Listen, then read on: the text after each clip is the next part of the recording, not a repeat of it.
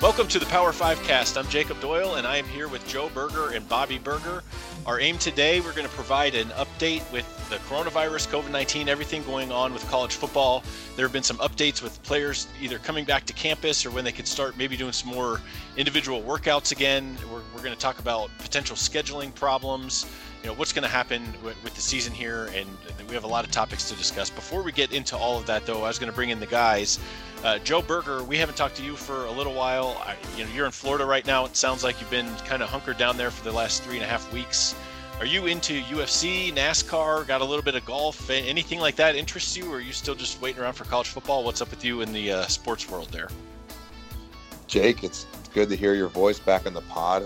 I haven't been on in a while. It definitely feels good. But unfortunately, no, I am not a UFC guy. I'm not a NASCAR guy. I haven't really tuned into any of the sports. I'm just eagerly checking Twitter and going through the internet each day, staying up on what's happening in college football, knowing how I got to prepare myself and look at those season over-under win totals. So that's kind of the biggest concern. You got to always keep your priorities straight, and mine is always college football. I wanted to ask you, how does this impact you? No spring and nothing, no updates to this point. When you are going through your team previews and kind of looking at rosters and stuff for 2020, how do you make, just as somebody who played, how important is it year over year making those kind of improvements? What are these players going to lose by not having this time, I guess is what I'm asking. And how does that impact, are more veteran teams going to be at the top for you, first year coaches? Do you worry about that kind of thing? How are you approaching this just overall?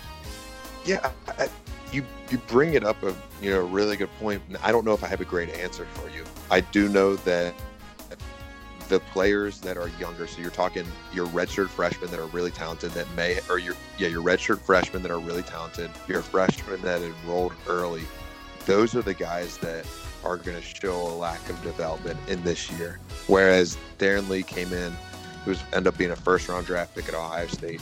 He was not close to being ready his first year. Redshirted that year, got his body right, had a great winter, had a great spring. All of a sudden, 2 years later, he's the number one draft pick. He was awesome his sophomore year. So it's guys like that that are really going to get hurt. And so that's one of the things that I'm kind of weighing. Like you said, hey, is it better to take a team that has a bunch of fourth and fifth year guys that maybe aren't as crazy talented as some of the schools with more higher potential? I don't know. So I'm still kind of working through that, and I think as we get more and more information, we'll start to develop a better plan there. Yeah, we're going to talk about our team preview series and everything we're going to be doing for that as the summer goes on. Bobby Berger, you were on last podcast we did. It was the 2-part draft preview. So I wanted to ask you, how do you think we did with our coverage? Any hits, any misses, anything you would do differently, as we go into next year when we're breaking that stuff down? Jake, that was a blast. I think we both did pretty good. I know the picks I posted on Twitter, we were up about 5 to 6 units. Andrew Thomas being the first lineman selected was a big one for us. Jalen Hurts, I was high on him. That was at least getting selected higher than the spot. That was a big one for us. The team that messed us up was, of course, the freaking Oakland Raiders, which I don't know about you, Jake, what your thoughts were and what they did, but you almost need to count on just them making a dumb decision every single year. With Ruggs, is that the one you're talking about? Yeah, with Ruggs, and they didn't pick CeeDee Lamb, which is just absolutely baffling. Hey, you're the one who was questioning his passion and wondering if maybe that was the right fit for the Raiders. So maybe they listened to the podcast and they took a different route. It's unbelievable. I mean, how did they not take Jerry Jeudy there, right? Like, you watch Alabama games. Like, did you actually watch the games? Like, Henry Ruggs was like the 3rd or 4th best receiver on the team. I know he's fast. There's a lot of NFL guys who are super fast and never make it. It's a long laundry list. It's just stupid drafting. Sorry, I just hate to get out started on a rant there, but they took Jacobs the year before, so they clearly seem like they're aware. Yeah, that was funny though on draft night, because there were certain guys that we talked about too, where it was like Antonio Gibson in the mock draft I looked at, undrafted, and all of a sudden he's going at like the top of the 3rd round, and like Van Jefferson was a guy we both liked, and AJ Dillon goes way, and it was like, holy cow, we talked about some of these guys as like 3rd day, and they're just flying off the board. And yeah, you talked about as you nailed the Andrew Thomas thing. So yeah, that was a lot of fun. I thought. It's like none of these guys played daily fantasy football in college, right? Yeah, exactly. All right, Bob. So we're going to get into. We've got some topics that we're going to lean on you for some of this research that you did as we get into the show here. It's going to be just straight up. How can we play football this season? How's that going to work? It looks like it's trending that we are going to, and we're going to look at what schedule changes, rule changes will be needed, safety precautions, kind of what if scenarios. That's going to be the show. But before we get into that, you have a trivia question. And Joe, this is going to be your first time with the trivia. So are you ready for this? I'm ready. Put me on the spot. All right, let's find out. Well, Joe, this is right in your backyard. Ohio State University in 2018, they're a public school. They released the net either gains or losses by their individual teams by sport. Okay. So net, of course, is revenue minus expenses.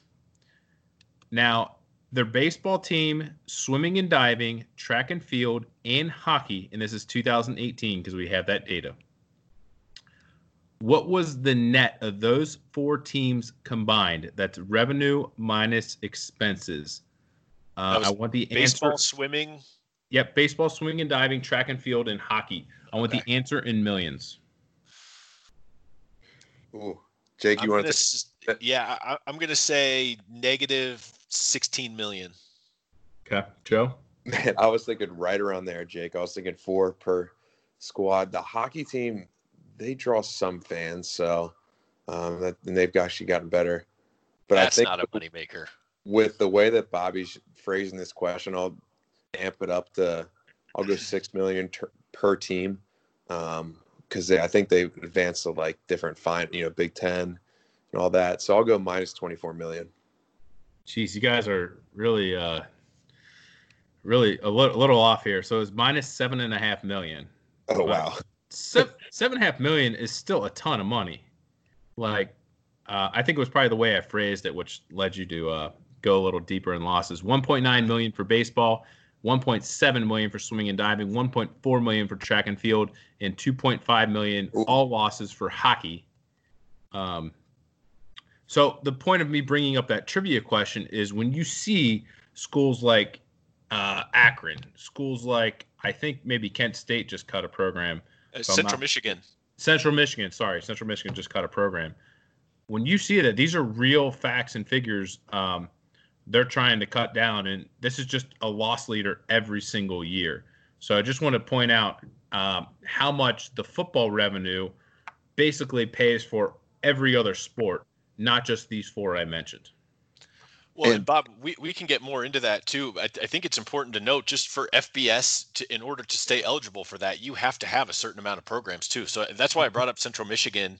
I don't know if that's for sure the one you were thinking of, but it was either their baseball or track and field or something that they were cutting, and it puts them below the threshold. So I think we can get into this more. I think some schools were talking about trying to do a 4-year petition to give them a little breathing room here during all this. But sorry, Joe, you were going to say something. No, and something to think about is the Big Ten is pretty geographically friendly in terms of if Ohio State's going to Indiana, Illinois, Michigan State, they're busing to the majority of these games.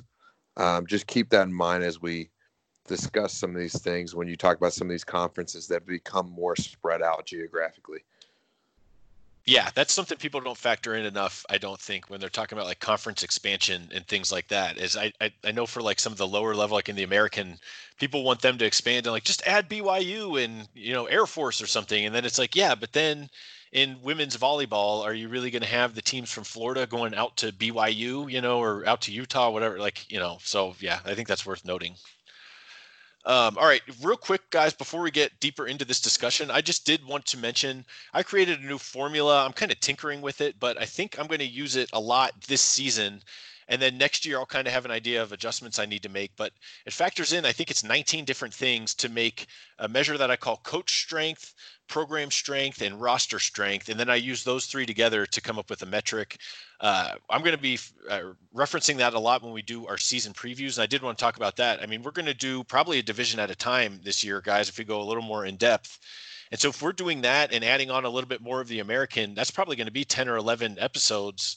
So over the course of the next few months here, I mean, that's going to be coming up. I mean, even if we do like 2 a week, probably in the next month or so. So I did want to announce that. If you get on Twitter, we'll have updates on that. And then also I was going to maybe put out some polls. I don't know what you guys think of this, about which conferences we should do first, and then just kind of sort things out that way. But I did want to announce that we're going to start turning the corner here, because guys, once we get into the summer, I know last year all of a sudden it really snuck up on us, and we're doing all these win totals and all this stuff, and it can be kind of a whirlwind as the season starts. So we'll get official dates set up on all that between the 5 of us, but I did want to mention that. So as we get into these topics, Bob, we're going to start with you, and you can kind of set things up, kind of what you were thinking. So the first one is, how can we play football this season? That's pretty general. So some things you wanted to talk about inside of that, and then Joe and I can kind of give you some feedback. What do you have for us? Yeah, so just a kind of a preamble here. Maybe I should have rephrased this and said every other sport at that university needs football to happen. So I have a stat here. Power 5 programs have $4.1 billion in revenue. So it's an average of $78 million per school. All right. Most of this is football. A quarter of that, $1 billion, is ticket sales. $1.5 billion is media rights, advertising, and royalty. So when you talk about the importance of football to other programs and the importance of putting fans in the stands, the other programs can't even exist without football. So I guess I'll stop right there and see what your guys' thoughts are on maybe a school without football, or where we go from there. Yeah, Bob, flat out, these schools can't exist without football. So I guess the question is, and the overall theme here is, how can we play football this season? How important is it to the other sports? I guess what does that do for scheduling? That's where my mind immediately goes, because if it hinges on fans in the seats, a quarter of the money they make is from ticket sales. Do you push the season back and shoot for that? Or do you say that 25% there, we're just going to have to eat that and hope this season we can just string together enough to make 75% of it and put a season out there, because that's more important? And because I think there would be concern if you pushed it back to the spring, then all of a sudden, if there is a second wave or something in the winter, then all of a sudden, we'll just cancel it outright. So do they kind of just fight through the loss of the ticket sales in order to at least make something happen? Because kind of how we talked about, some of these programs are already folding. Florida Tech football, they already folded, and it's these lower level schools where they start to get hit immediately. So I don't really, that's the part of the conversation that I just don't think I've heard enough about at this point to know really where they're headed on that. It seems like first things first is even just getting the idea of getting people back on campus. But like we talked about, this stuff comes up fast, so we're going to have a plan. I agree with you, Jake. We need a plan, and we need a plan now. I am on the thought process of, hey, listen, we need to start the season soon. We don't know if there's going to be a second wave, but if there is a second wave, we need the whole season over with. Normal flu season comes right about December, maybe a little bit November. So it'd be an absolute travesty if we get through the whole entire season. We announce these 4 teams are going to play in the college football playoff. Season's over. Or, hey, Oregon, you're pretty good this year, but your state said you need to shut football down because it's worse there than it is in Florida. You can't compete in the national championship. Then what, right? So I'm on the fence with scheduling. Is let's get this going as fast as we can. I think one of the positives that we see this as a constantly evolving situation here. One of the positives is we've seen the change in the last 2 weeks, where you have the California governor say, "Hey, we're not going to do anything for 3 months," and then you see some things happen, and all of a sudden, this week, you have them allow for sports, and what that tells you is that money really talks. Once they start looking at what's going on in terms of the money for these college football programs, professional sports programs, that you have people that are committed to the sport because they absolutely need the money. And so that's one good thing if you have a takeaway right now is, hey, people are trying and they will do anything to get this done. And so that might mean moving the season up. I think that's a very good point, Bob. Joe, I wanted to piggyback on that a little bit because I was listening to the College Football Live put out a podcast that Paul Feinbaum did with Mina Kimes. I guess it's a different podcast they have. And Paul Feinbaum was literally saying, like, this is the death of the Pac-12 if they don't have a football season, or if California says that their teams can't play. Because if you announce, because what are you going to do with those players? You have to let them transfer immediately if they're not allowed to play. And so if you have this mass exodus out of the Pac-12, which is already in the Power Five, kind of on the outside looking in, especially as the playoff goes, if those schools can't play and they lose a bunch of talent, and then, I mean, think about 2021. If you're looking to commit to a school, do you feel comfortable committing somewhere where they just have taken this away? So I agree with you, Joe, where the tone has certainly changed. Because I know in Oklahoma, Mike Gundy got a lot of crap, and I think Lincoln Riley even said something about it as well and weighed in on it. Mike Gundy was saying, like, by May 15th, June 1st, somewhere in that neighborhood, I want people to be able to get back and start working out again. And he was killed for saying that because he said it like a few weeks ago. And it is funny how so much can change where all of a sudden June 1st, like, that doesn't sound quite so ridiculous now. But it seems like everyone just has like this knee-jerk reaction because there's this fear of being the one who comes back too soon and then getting all the blowback. That's what it feels like anyway. And Jake, you're ready for a hot take here? Is that? Yeah, let's do it. Unfortunately, you see this happen in the NFL. What do these guys do when they go home? They get free time. They're not in a structured environment. They go and they get arrested. They do dumb things. They hang out with their high school crowd. They don't have the same level of meaning.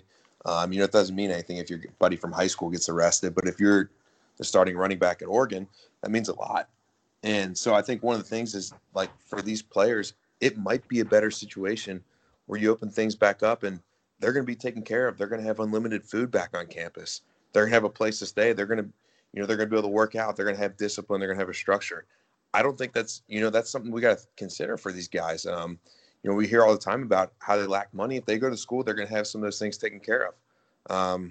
And I think that's something you got to consider for these players. Yeah, that's a good point.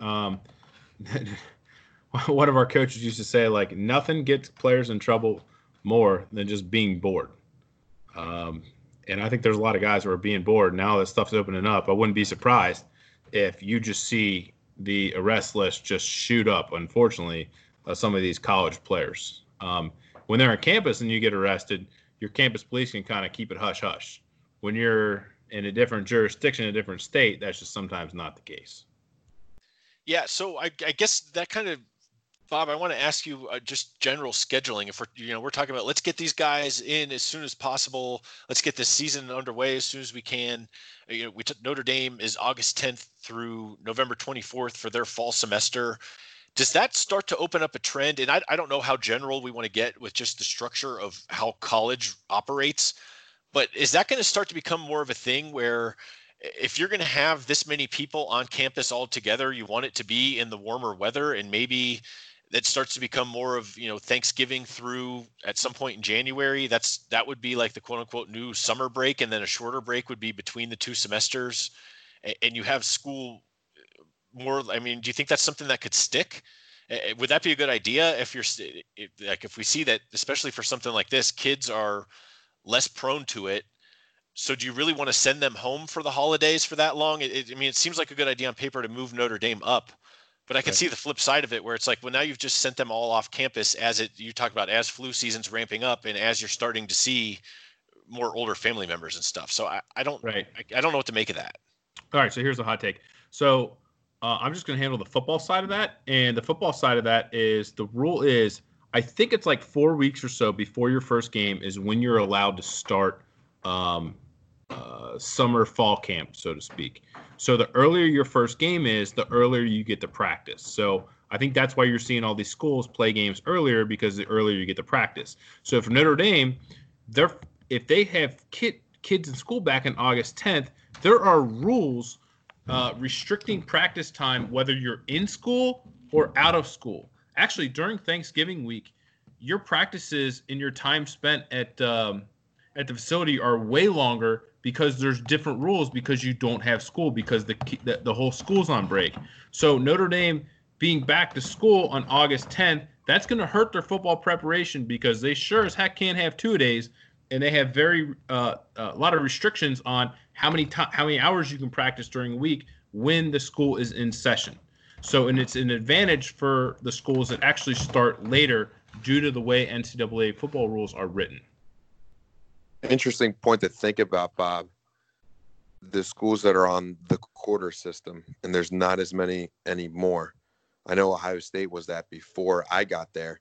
Sometimes they don't start till the first or second week of September. You might see if that starts happening more nationally, there might be a bigger advantage football-wise for those type of schools. So that's something we got to keep our eye on as this thing evolves over time. Okay, so if we're talking about trying to get this season done as soon as possible, what happens with kind of the more meaningless bowl games? Do we just cancel them this year? The 40-something bowl games where you're just traveling to these random cities, guys are partying it up in these cities.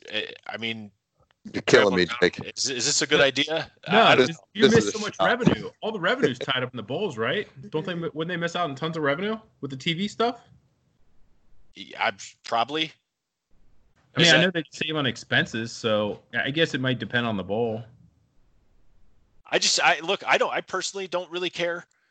If they played every bowl, I would treat it the same way. And if they had a normal college football season, I'm just thinking of the sacrifices that are going to be demanded. I don't know. Like, you look at how this whole situation is being handled, like, people are still freaking out.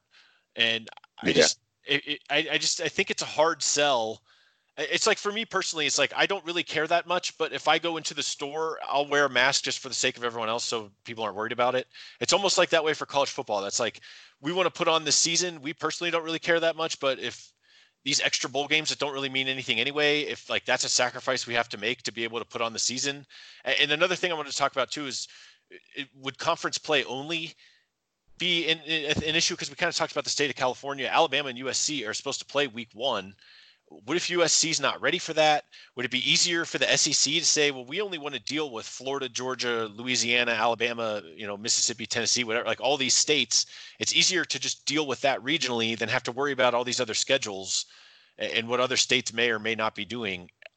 Would that be an option to play like a 10-game regular season and play all conference games? Have you guys thought about that at all? Is there anything to that? I think what you could actually do, I remember, I think it was a couple years ago where Iowa State, they needed another game, and they actually played Drake, which is hysterical because they almost lost. I mean, Drake's in the Pioneer League. I played them when I played at Dayton. That's 1AA non-scholarship football. And I think you could see teams dip into not only the 1AA ranks to fill up their schedule. Jake, and to answer your question about I think what you said about the bowl season was perfect, where you said if there's a thing that, we can easily cut off that doesn't have a great impact. I love the regular season of college football. I think that's something easy that you can get rid of, and you can get rid of a lot of complications. So I agree with your point. I just want to circle back there. But I'm of the belief, Jake, when we talk about scheduling, that we understand that, hey, this is going to be a really weird year. Let's get really weird with it. Let's have Ohio State play Wisconsin twice. Let's have Alabama play LSU, Florida, Auburn twice. Like, give me a home and home with like all your biggest rivals. It's like, hey, if we're gonna do something crazy with this season, if we're gonna go to 10 games or whatever, like, let's have fun with it. Like, give people great matchups. Give us like 2 Red River shootouts or something like that. I don't know, but have fun with it. Give something that like people are really going to want to watch because they can't go to the games.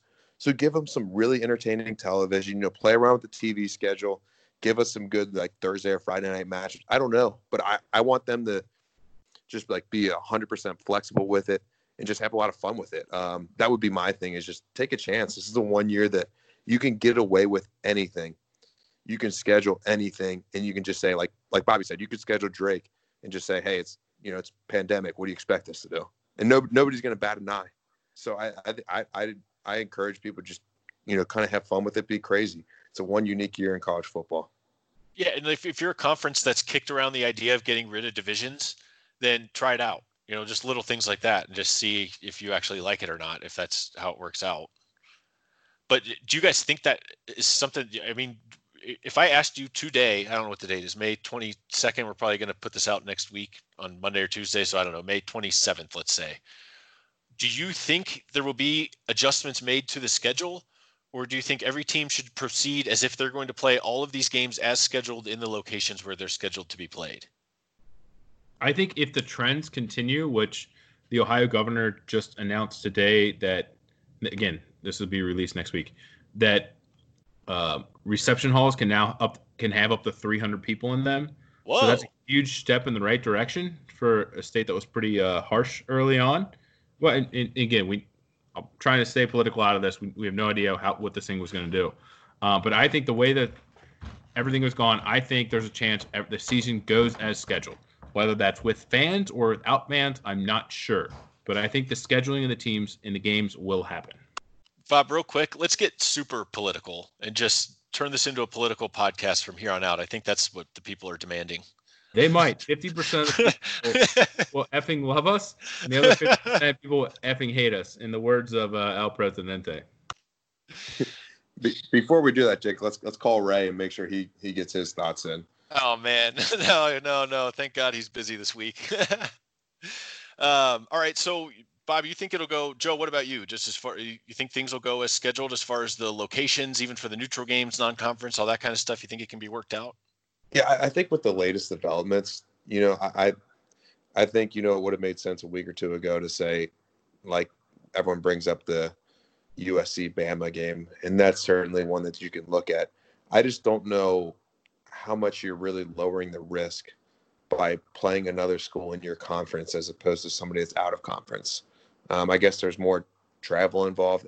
I don't know. I mean, the game of football still doesn't change. It's still likely the same amount of people involved. I'm not sure how much that really helps when we talk about numbers and, upping or lowering that risk. Okay, so I wanted to ask you guys too, just about fans then. Bob, I know you just said you didn't know whether it would be fans or not. I'm so bad at gauging this kind of thing because I see polls that are like, people are still scared to leave their house. I'm like, I flew last weekend. I'm so far removed from that kind of mindset. It's like, if there was the Ohio State-Michigan game tomorrow or Alabama-Auburn tomorrow and it was a full stadium and no one had a mask, I would go and I wouldn't even think twice about it. So I'm not really the person I think that can gauge this. So what has to happen? Do we see like 50% stands where they like leave an empty seat between everyone? Is it none for the non-conference and an easier way into the schedule? I can't imagine college football as a sport without any form of fans. There's got to be something. Let me throw this one in. At Notre Dame, I got to know a person who owned a house literally right across from campus. In every home game, they rented out their house. They just went to their sister's for the weekend. They rented out their house. It literally paid for their mortgage for the entire year. So not only are you hurting the universities, you're hurting the little fans around them. But to answer your question, Bob, real quick. Yeah. When I was at KU, we lived like 3 doors down from the football stadium, same kind of thing. And we would park our cars out in the street in front of our house the night before the game and wake up first thing in the morning and be like, hey, I'll move my car for $20. And we had 5 people in the house, so we'd all do it. And then we had $100 to go to the liquor store and get our beer and whatever we wanted, Jello shots or whatever else. There you go. I mean, that's same kind of thing. Yeah, same kind of thing. So Jake, Bobby probably got paid too, so you guys are both in the same boat there. Yeah, right. But anyways, you look at the number. That one. $1 billion, and this is basketball included, but mostly it's football. And not only are you talking like individual ticket sales, there's seat licenses these guys pay, and they're enormous seat licenses, especially these big schools. So that's a large amount of revenue you're missing out on. I mean, think about the local hotels at Notre Dame and South Bend. If you want to get a hotel for a football weekend, you have to buy Friday and Saturday. You have to buy the entire weekend at like $450 a pop. So it's a huge hit to everyone if these games don't happen. With fans, I should say. Would you go if there was a game I mean, what would your stipulations be if they said, hey, in 2 weeks, here's a Notre Dame ticket. would you say in order to go, what would have to happen? Well, the problem is I have if I didn't have a 3-year-old or 2-year-old and a 6-month-old, but yeah, if that wasn't in the picture, yes, I would go. So you would go with no. So say it's you and a couple buddies. You wouldn't be worried about being too close to other people or anything. You would just again. I'm lower 30s age too, so that's part of it too. But yes, I would go. Okay, Joe, are you the same way? Okay, here's what I'm gonna say, Jake. I'm gonna tell you what I think's going to happen versus what I think should happen. I think that schools, and we keep talking about money. That's the one thing that just happens every sentence we're talking about here. So what are the schools going to do when they talk about tickets? They're going to go to the people that pay the most, right? If Ohio State has 100,000 tickets, now they have 20. They're going to give it to the people that pay the most in university. Those people are most likely a little bit older. They're going to be in a higher risk bracket. My thing is, why not, we have a chance to get the students really involved. Our students are going to be under 30 years old. Their chances of dying from this is, I think, nearly 1 in a million less than someone that's above 65. It's something crazy like that. It's astronomically lower. Why don't we give the opportunity for students to really have a chance to go see football games? At Ohio State, it's hard to get tickets, but just say, hey, students, you can go sit in here, and then we'll have limited seats for other fans. And you really give the students a chance, sit them behind the other team's bench, give them a chance to try to get into the game. That's what I would like to see, because I just think in terms of risk, they're your lowest risk. But like I said, they're going to result in just giving tickets to whoever pays the most in a limited fashion, and that's I think that's going to happen at Ohio State, and I'll be a little bit disappointed for that. Is it going to have like that kind of that corporate feel that they talk about, where like for the Super Bowl, for example, where it's not really about the diehard fans, it's kind of just like you're saying, the highest dollar for the tickets. Right, and I think you could do cool things if you have a bunch of people that are really excited. They're right behind. Bobby talks about playing at Purdue, and when Bobby played, they were actually decent. One of the harder things about playing at Purdue is those fans are literally 10 feet from behind your bench, just yelling the entire game. And it's like, man, like what could Ohio State do? Like, we put our students in the end zone. You can barely hear them unless you're on one side of the field. What if you put them right behind the bench? And it's like, man, what could you do with all these college atmospheres?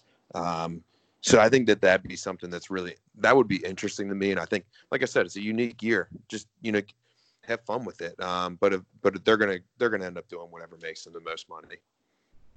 Okay, so I guess, do you guys want to get into the topic where rule changes, where we talk about safety changes, things like that? So we're all assuming there are going to be games. We're all assuming that we're going to be able to have the schedule. We're going to be able to have the season with adjustments or whatever. But okay, so now let's talk about actual game day, the week of the game. How do you go about? Do you just test every player on the team a day before the game and check their temperatures the day of the game? What happens if somebody on the team has coronavirus? What do we do as far as all that kind of stuff goes to make sure that the players are safe when they take the field, so people don't have to worry about that piece of it? I think doing temperature checks would be super easy. I don't know about the COVID testing. That seems a little more challenging to get those results in a timely manner. But temperature testing, like when you have 2 days in football at Notre Dame, at least when I played, when you walked in first thing in the morning, there was a student manager there. You stepped on the scale, he took your weight. When you walked out of practice or off of practice and you stripped down everything, he took your weight. They're monitoring how much weight you lost. Before the second practice, took your weight. How much weight do you have? After the second practice, took your weight. How much weight do you have? It probably takes longer to take your weight than it does to take your temperature. So if they can do that, and they're already checking weight each day, checking temperature shouldn't be too hard. Yeah, I agree with that, Bobby. And that was the one thing we got weighed in every single day, sometimes multiple times. I don't think the temperature is going to be an issue. I think, you brought up testing, Jake, and everybody just shouts out testing nowadays. That seems to be the popular word. But I agree. I don't know how you're supposed to. Do you do it like drug testing and you test 10 random players a day? maybe that's a good solution. Maybe, you test kids that live in different dorms. I don't know what that solution is, but that's definitely something where I think more important than, what the results they get from testing. I just think they need to have an organized plan to present to people, that people are like, okay, they're regularly testing players. And that's my thing. So I think in general, like, they're going to be surrounded by a bunch of college kids, and these football players, they don't see a ton of people. They really don't. It's going to be the same people in the building. So I think they're at a lower list than a lot of other people, but they just need a really organized plan of doing this. Yeah, Joe, I'm with you as far as like everybody's testing. We need more testing, but like as soon as you take the test and then you go somewhere, it almost like negates the test. I mean, that's why I was saying, like, if there was a way to do it the day before the game, but then it doesn't do you any good for the next week's game, because theoretically, if you're going to get it, I mean, it could happen. So like that test doesn't obviously do anything for you into the future. So yeah, I don't know. I think the routine temperature thing, that seems like a pretty good idea. So then what ends up happening? What ends up happening if somebody does test positive? I mean, because let's be realistic. If there's 130 teams in the FBS, 65 in the Power Five, we count however you want to slice it, with all of these players, chances are it is going to happen if you have a regular amount of testing. So something's got to give there. You can't just shut down the entire sport if it happens. Yeah. So what protocol do you put in place for that? I think what you said last is so important. And I know Gordon Gee came out the other day and he said, hey, you can't shut everything down just because someone tests positive. The reality is that people are going to test positive for this virus every day until we get a vaccine or until something else happens. So I think that's something we definitely need to plan for. But Jake, the question I want to throw back at you and Bobby is, say somebody tests positive on your team. You're going into a game day and you have a player, you might have a left tackle that says, hey, I don't know if I want to play this game. I was surrounded by this. The other players on the team, the other team we're playing might have a positive test that they haven't discovered yet. My question is, who represents these players? Where are they in this decision-making process? Because it seems like it's entirely controlled by politicians and then ADs of various colleges. So, who makes the decisions for the players here? Bob, you want to take that one? Yikes. I don't think the players can say none. That's just the nature of the system. The only way they get something done is if someone like that Connecticut basketball player said the players were starving. It blows up in media, and then colleges look bad, and then they change the rule. That's the only way something will get done. I don't know. But the thing is, you hear about in MLB or in NFL and these different leagues, you have players that they present a proposal and then the players go back at it with their players association. And this one is just, you're going to have ADs doing something, and with the understanding that they need money. So they're going to have to play. And, I don't have a problem with the kids sitting out, but, who's to protect these kids here? And you always just got to try to take the player side in this. And I would play, but I don't know if everybody would.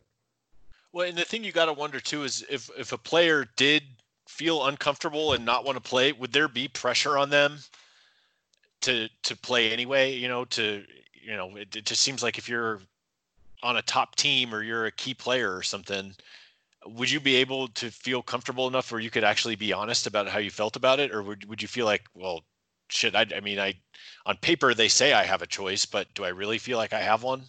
I think it depends where you are. If you're in a state that's like that views this as no big deal, then if you come out and say it against it, you're going to get lambasted. But if you're in a state that is shutting everything down and hasn't opened up yet, you could almost be regarded as a hero in some aspects. So I think it's really going to be state and team specific on that one. Man, I hope it doesn't go that way. Clayton Thorson, I know, tried to unionize a few years ago, which on its face I don't think is like a horrible idea, but I would hate for someone to like go the Colin Kaepernick route in college football or something, just to try to get some publicity for themselves and like make some sort of stand or something. I just really hope it wouldn't come to that. I agree with you. I just thought it was an interesting point to bring up. I don't think we really even gave you a satisfactory answer. No, it's just something to think about. Yeah. And that just greater shows you what's going on with, the system of college football. And ultimately, and there's other athletes that, have tremendous impact. They have great careers, but it all comes back to football. And that's not disrespectful, but they're the moneymaker. Tua is the one that brings in money at Alabama, not anybody on the swimming and diving team. It's hard. So I got a quick story. I think I told this in previous podcasts, but for those who haven't heard this one, so University of Dayton is 1AA non-scholarship, right? So they're part of the 130 or so 1AA FCS teams. We had a 1-hour credit course. All the athletes were mandatory, had to take freshman year. We walk in there, and our speaker the first day of class was the assistant athletic director. He comes in and writes 98% on the board. We're all like, what is he doing? What is he talking about? And then he goes, you guys see this number? I'm like, yeah, it says 98%. He says, the basketball team makes 98% of the revenue for all the sports here combined. The basketball team makes 98% of that revenue. So if you see the new basketball team walking around with new shoes, new shirts, new T-shirts, new warm-ups, remind yourself of that number. Because if they didn't exist, you wouldn't exist. And he ended the conversation. I'll never forget that. Nice. Wow. I feel like that's like a really controversial thing to say these days. To even admit that. 101 right there. Okay, so as far as just, we've talked a lot about the money side of it. As far as other rule changes or safety precautions, just while we're on that topic, I know we had some things listed here just about, I don't know, are there adjustments made to number of players that dress even for the home team and can be on the sideline? Are there any sort of limits for coaching staff, coaches or trainers or people with masks on? What are we thinking as far as any of the actual in-game kind of stuff goes? Or if we feel comfortable with testing, does that stuff not matter as much if they're all around each other throughout the week anyway? Where do we stand on that? Well, I don't know why we can't expand the sideline box. Right now we're stuck at the 30 to 30 you have. And even when you're playing, it's really hard to see. I'm not even kidding. It sucks. Defense is on the 5-yard line. You can't even see what's going on. You just look at the scoreboard. It sucks. So it seems like the sideline box makes sense for maybe the cheerleaders and the band so they can get on the field. I'm not against the cheerleader and the band, but let's go back to grade school football where we have no sideline box. Let everyone go end zone to end zone because that'll help hype up the game a lot when you have the whole team sitting on the 1-yard line and your team's at like a 4th and goal from the 1. That'd be a blast, right? So, yeah. Well, wait, Bob, isn't the whole point of expanding the sideline box to have social distancing? Yeah, but I'm making the silver lining in this one. It just very clearly you can see how that would devolve into not being that at all. 100%. But you'd be able to see. In general, I get the idea, though, of just being able to space things out. Just having benches all the way down. Right. And I think the thing, something like this that Bobby brings up, we're looking for solutions that don't impact the game. This is an easy one where you say, hey, we can double the amount of space that teams have. When you're on a home game, when you have your entire roster there, it is brutal. Like Bobby said, to see the game, there's so many bodies there. We had so many trainers. I mean, you probably have over 200 people in this 30 to 30 yard box. Let's double that. Let's space it out. It doesn't affect the game at all. That's an easy change that I think we can make. These are just some other common sense things we talked about is, we're going to, eliminate the handshake after the game. With the, we're talking about the coaches box. I think you brought that up, Jake. The schools that have those extra coaches, you talk about your Alabama that, where coaches go to rehab. Is that something where they can't have all those coaches anymore? Maybe it's just a coordinator on both sides of the ball. What do you guys think about something like that? I mean, if you have room in the press box and you can, if the people aren't sitting right on top of each other, yeah, I don't know. I don't know. I haven't got that far on that kind of thing. I don't know what I make of that. I think the coach's press box is often super overcrowded. I just think there's so many unnecessary people on the sidelines. Like, there's probably 5 or 6. This sounds crazy, but there's probably 5 or 6,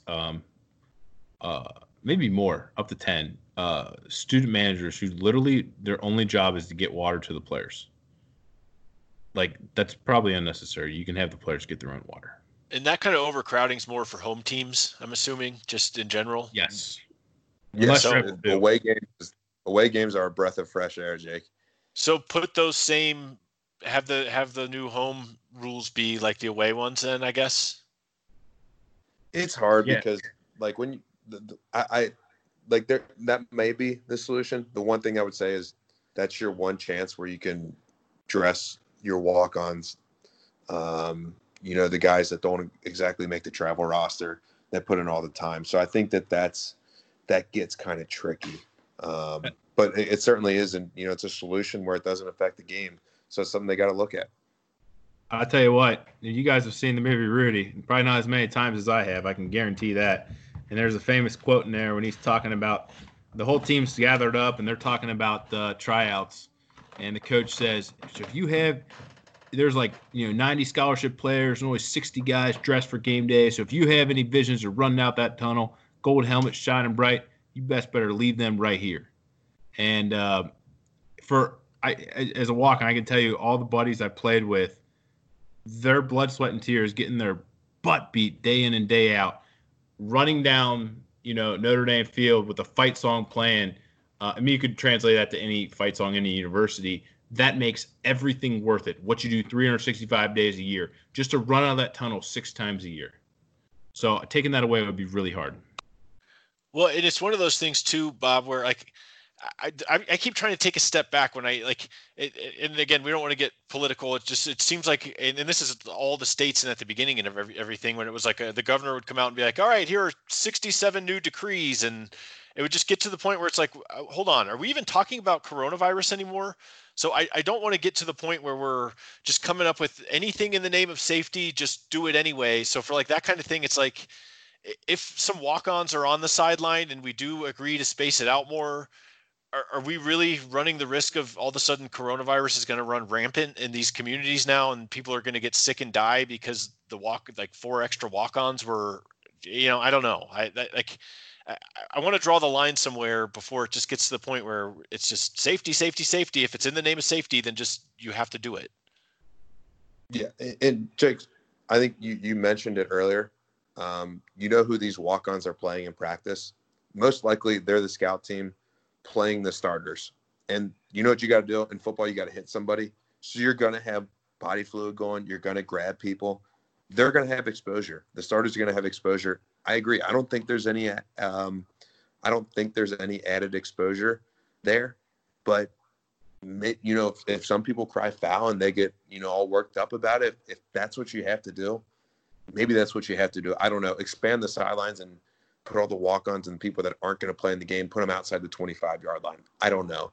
But I agree with Bobby. That was a big moment for me. I didn't travel my first year there. And it was like every Saturday, like, man, this is my time. I get to, I'm not going to play, but it's like, wow, this is awesome. You get to run out here and get in front of the crowd and do all that stuff. So definitely walk-ons, unfortunately, I think are going to get hurt pretty bad by this whole pandemic. So I think schools are going to take a little less. Well, my other concern too is you see with just governing bodies in general, they're not so much about taking rules away. And so I don't want to put any rules that we're talking about now that we're going to put in place. I'm going to assume that we're not going to get it back. So I don't want to just start placing these restrictions on here that all of a sudden just become quote unquote the new normal and become these permanent things. And then a few years later, it's like, oh man, remember when the walk-ons actually got to be part of the team? Oh, remember when, blah, blah, blah. I want to pump the brakes a little before just giving that stuff away. Like I said, it's in the name of safety. It's in the name of safety. And hold on, what are we really talking about? I think it's important to have those discussions a little deeper. But all right, let's see. Where else are we at here? Do you guys have any other rule changes? Are we on to some what if scenarios? What do you guys think? I think something that we could look at and like I said, Jake, I don't necessarily agree with all this. This is more stuff that to appease people, give more space, give the appearance that you're doing everything you can. You know, I know Bobby had brought up a couple times with away locker rooms are really small. They're not built for a ton of people, but the home locker rooms are often pretty nice. And the home teams, they're not far away from their practice locker room, which is way nicer than the home locker room. So if space is an issue, let's change up some locker rooms. Let's let the team that is at home, let them use their practice locker room, their facility in this crazy nice facility. Use that as your game locker room. Bust the team over just like Clemson does. I think that's a common sense solution where you can just give the appearance again of saying, hey, we're doing everything we can, the social distance. It's not just about the money. We're taking care of our players. And I think that's just an easy step where you could give players a little more space. And then again, it doesn't affect the game of football. Hey, we could go back to the old grade school, just have halftime on the end zones, right? No? Yeah. Everyone takes a knee around the coach. Yeah. So a lot of businesses right now, unfortunately, are using this time to kind of trim the fat and, get rid of employees. And they're saying, hey, because of the coronavirus, we need to make costs. And some just have to cut costs to make ends meet. And I get that. However, I think college football, and it won't do this because it's college football, could use this as an opportunity to adjust some rules maybe a little bit, which would make the game better.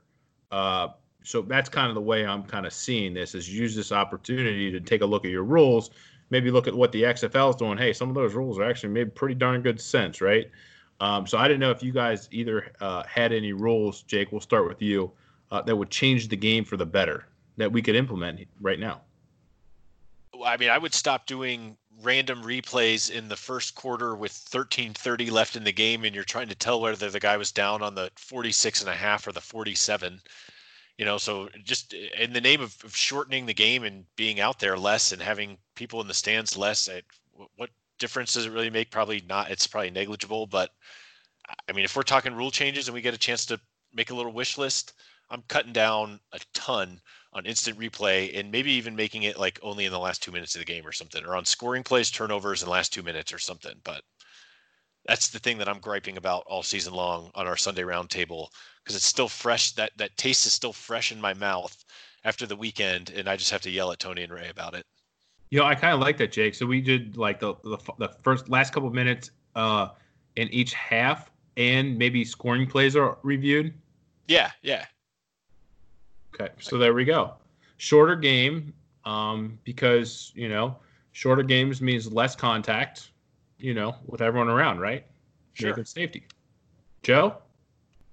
I mean, anything that could shorten a college football game, I'm all in for. It's ridiculous that it takes 4 hours to play a game, and really it's only about 6 minutes of actual football. I think that's a good rule change. I'm not sure I have anything in terms of the actual gameplay.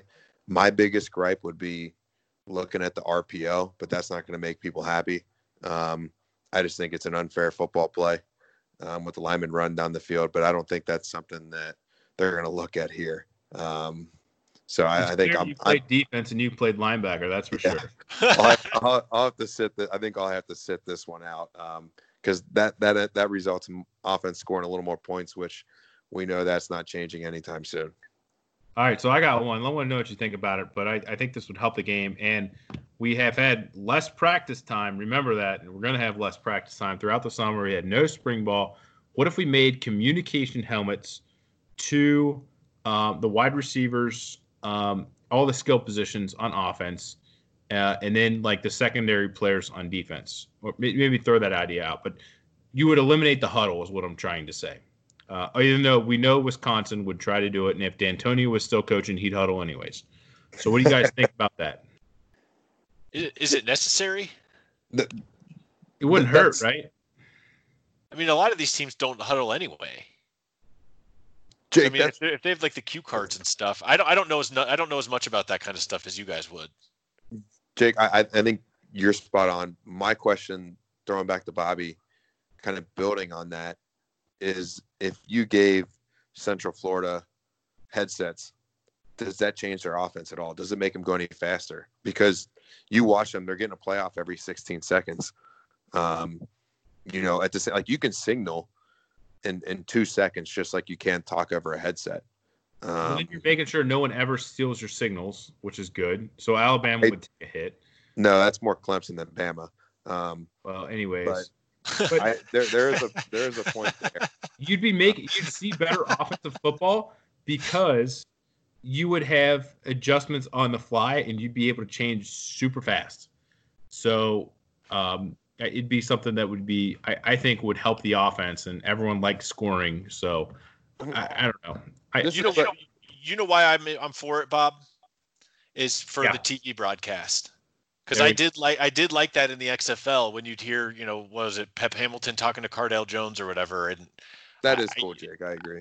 If that was part of the game, and you know, some of the announcers that were former players, former quarterbacks, kind of got to talk about that stuff. Like when Greg McElroy was doing the XFL games, he familiarized himself enough with the offense that he kind of knew what they were getting at, and so it was kind of cool to be able to get that aspect of it. So just from that, strictly that, yeah, I could go with it. Hey, and if there's limited fans in the stadium, you don't have crowd noise, and it sure make the action better because there aren't any fans in the stands there.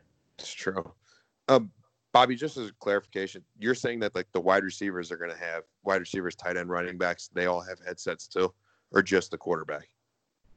All skill position players, not the linemen.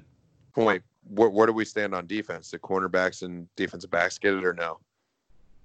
I'd give it to 4 players on defense. Tell them to have fun with it. Now, if you gave it the defense, then it'd be, I mean, I don't know.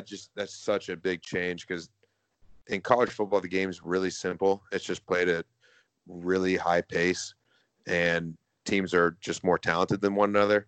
Because when you're able to press pause on a tape, it's not that hard. I know this is going to sound crazy, and when you're actually out there, it's really hard. But if you have a coach just telling you, you know, what the formation is and, you know, what their tendencies are, these coaches, they only tell kids about 10% of the information that they know for the upcoming team, because the less is more in this situation. They don't want to slow anybody down. So that's one of the things that you really think about is like, do you really want a coach telling, you know, a linebacker exactly, because they're going to have a really good feel what's going on. Do you want them telling a kid that? And you kind of take away the instincts of it and what they've been working on their whole life. So I'm kind of mixed. I think it'd be really interesting, but I'm mixed on how that would affect the game of football. Yeah, I mean, I guess it just depends what kind of communication, because if it can be more conversational and more instructional and more coaching, that definitely does change compared to just straight up like, here's the play we're running. Well, the way the XFL did it is they said, here, we're going to do this so we have more plays faster, but it actually morphed into the coaches coaching the players more on specific plays. Right. So as the games continued, which I'd be fine for because, again, we'd missed all of spring ball. And if these schools start back to school earlier, you're going to miss more practice time. You have limited practice time anyways, which no one's going to have more practice time nowadays.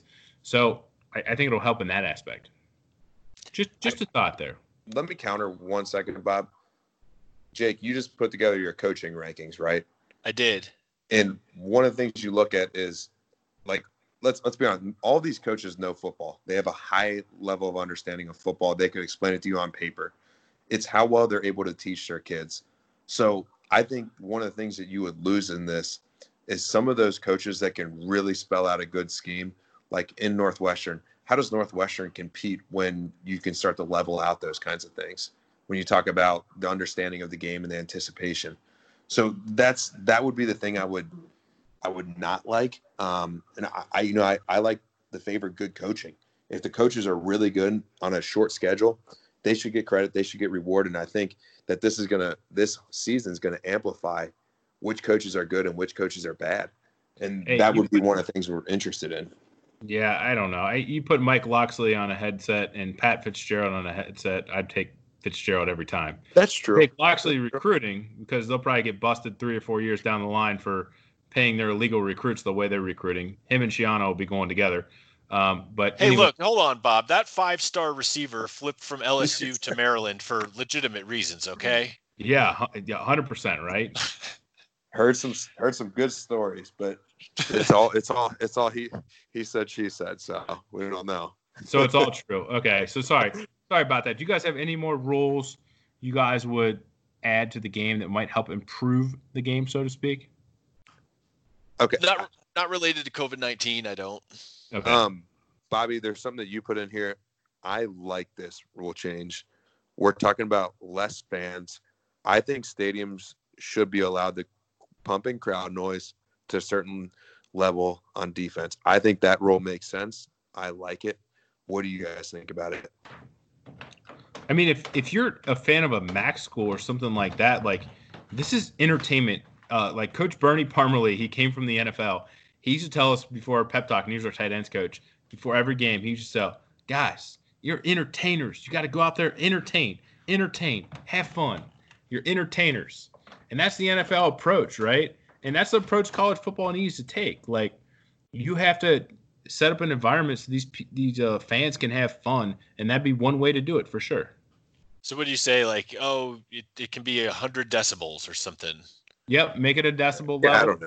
Yeah, something like that. I'm sure the NBA has all these rules all ironed out, so it wouldn't be too hard to figure it out. Yeah, they pump sound into those games like nobody's business, and it just becomes part of the game. Right. Yeah, and if we're not having full stands, I honestly would rather have that. It might be kind of weird at first, but I would rather have that than watch the broadcast without any sound in the background.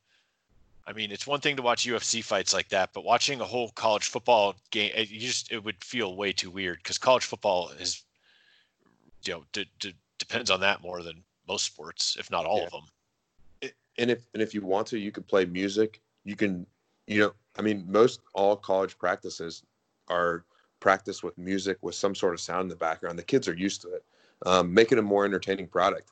I agree with taking the MEA model and rolling with it. I think it'd be a good change. And I know you don't want to take changes for the future as much, Jake, but I think that's something you could have fun with in the future. Well, I guess with fans back, it changes. That seems pretty harmless to me. I'm just really, really reluctant before I want to give stuff away. But yeah, I mean, that's something that's pretty benign, Okay. What do you guys, okay. So do we have any what if scenarios? I know we had that as a section, but we may have talked about all of this kind of stuff just throughout the flow of the conversation. So is there anything I missed? I think one of the things that I didn't put on the paper, we talked about players getting coronavirus and certainly like they're not going to be able to play. What happens if you get a coaching staff? Is there a certain amount of coaches that get it where you just cancel? Is there a certain amount of players that get it where you cancel? What's the level where you're like, hey, this is going to be a no contest.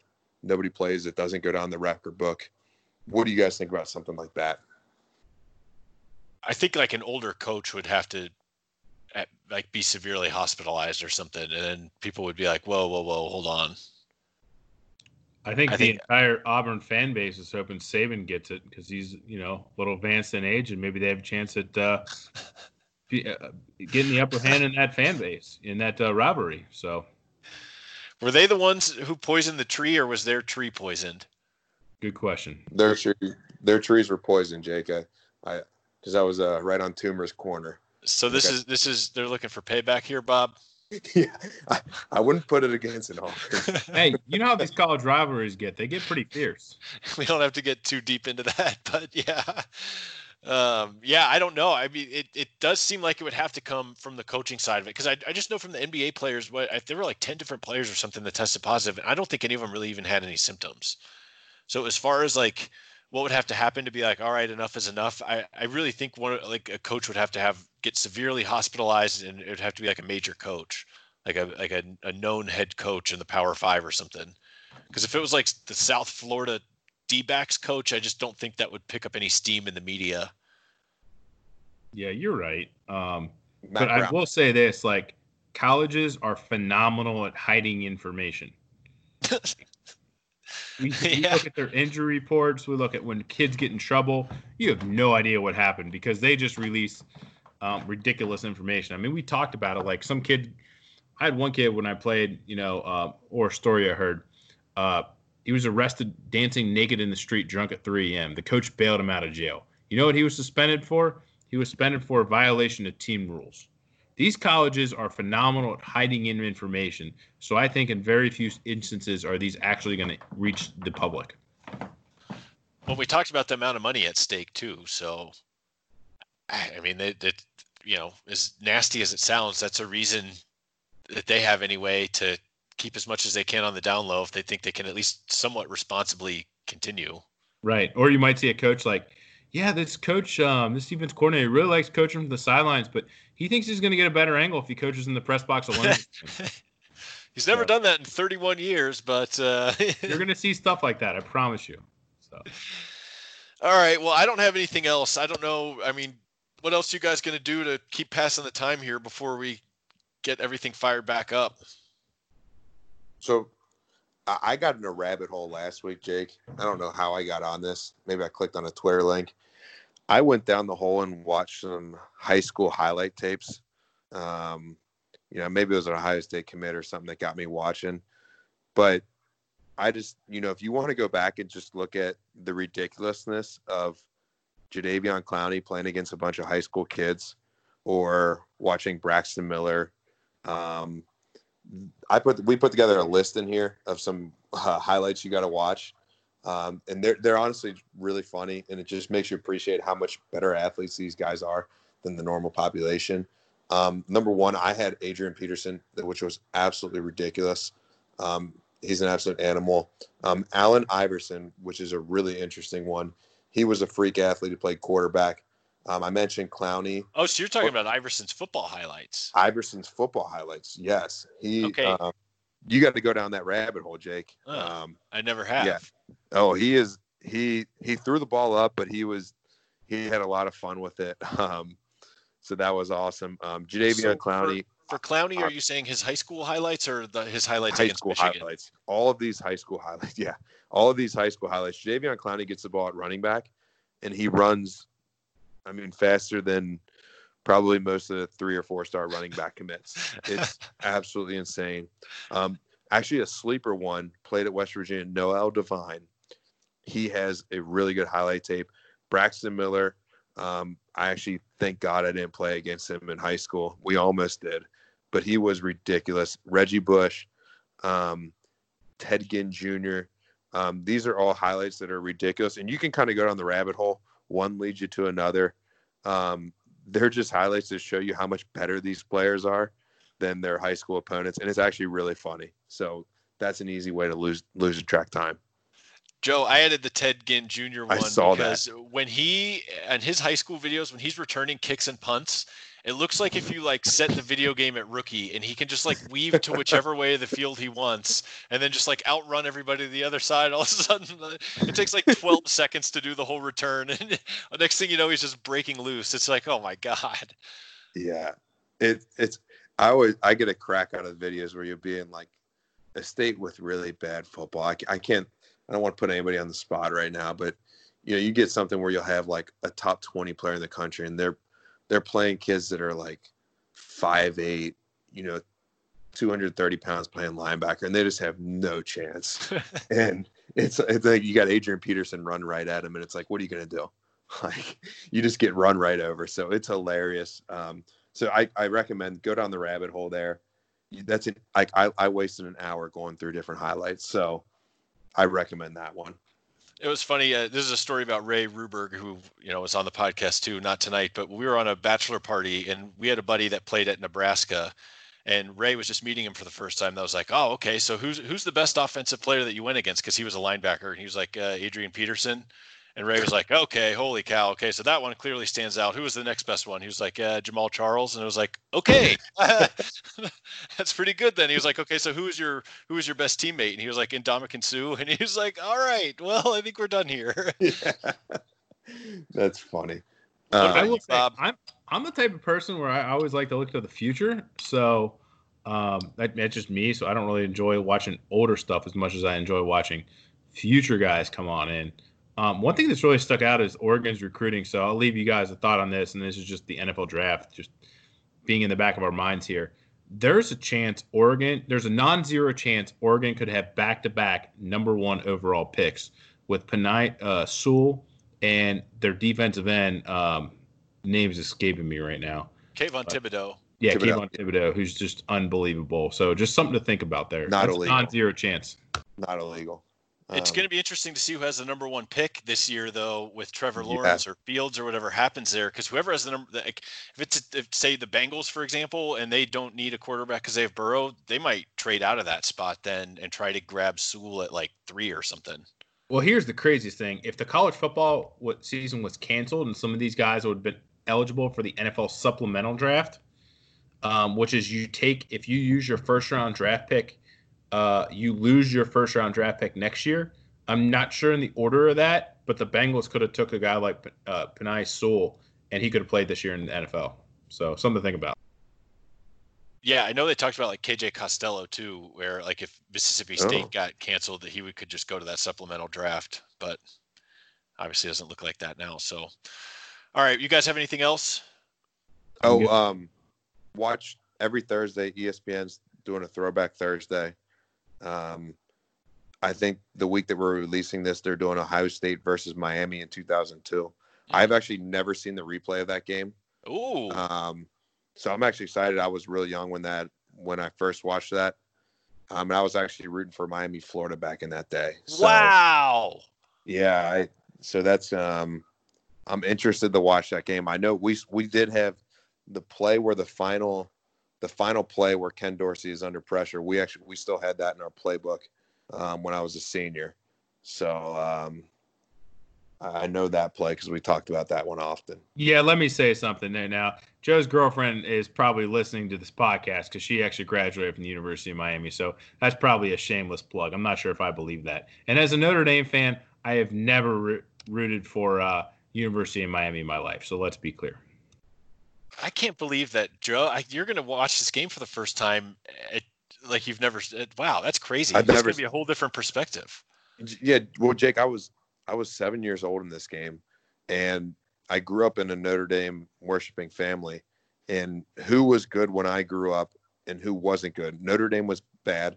Ohio State was good. So who did Notre Dame people hate? Ohio State. It's just natural. So I was like, oh wow, I don't like Ohio State. So that's so I was like, oh, I'll pick the school with the cool uniforms and Willis McGahee. So you had a choice, Catholics or convicts, and you went to the dark side, huh? I came back. We're going. It's all good. All right. Well, thanks so much for tuning in to everybody. We are going to do, and again, we'll talk about the schedule. We'll tweet it out. We maybe even put out a poll, like I was saying, to see which division, which conference we should start with, whatever. But we are going to start gearing up for that. And again, we're going to do our season over win totals last, just in case anything happens with the schedule and those numbers change or anything. So we really are going to start gearing up for that. And I think when we come back the next time, it is going to be to do some official previews. So guys, that stuff comes up really fast. It's just kind of crazy.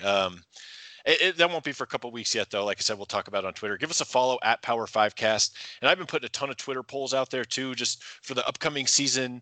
You know, which quarterback would you rather have for the upcoming season? If, you know, you were building a team, which receiver would you want as your number one? Just all kinds of stuff like that, just to get people familiar with some of the new names and things like that across the different conferences and everything. So, yeah, we'll get into all that. We'll talk more about the formula that I created and everything, but that'll be in the coming weeks. So Bobby Berger and Joe Berger, thanks so much for coming on, guys. It's good talking about all this kind of stuff. It sounds like we are going to have some football, so I think we're all happy about that. But until next time, take care. I am Jake Doyle. We'll talk to you next time.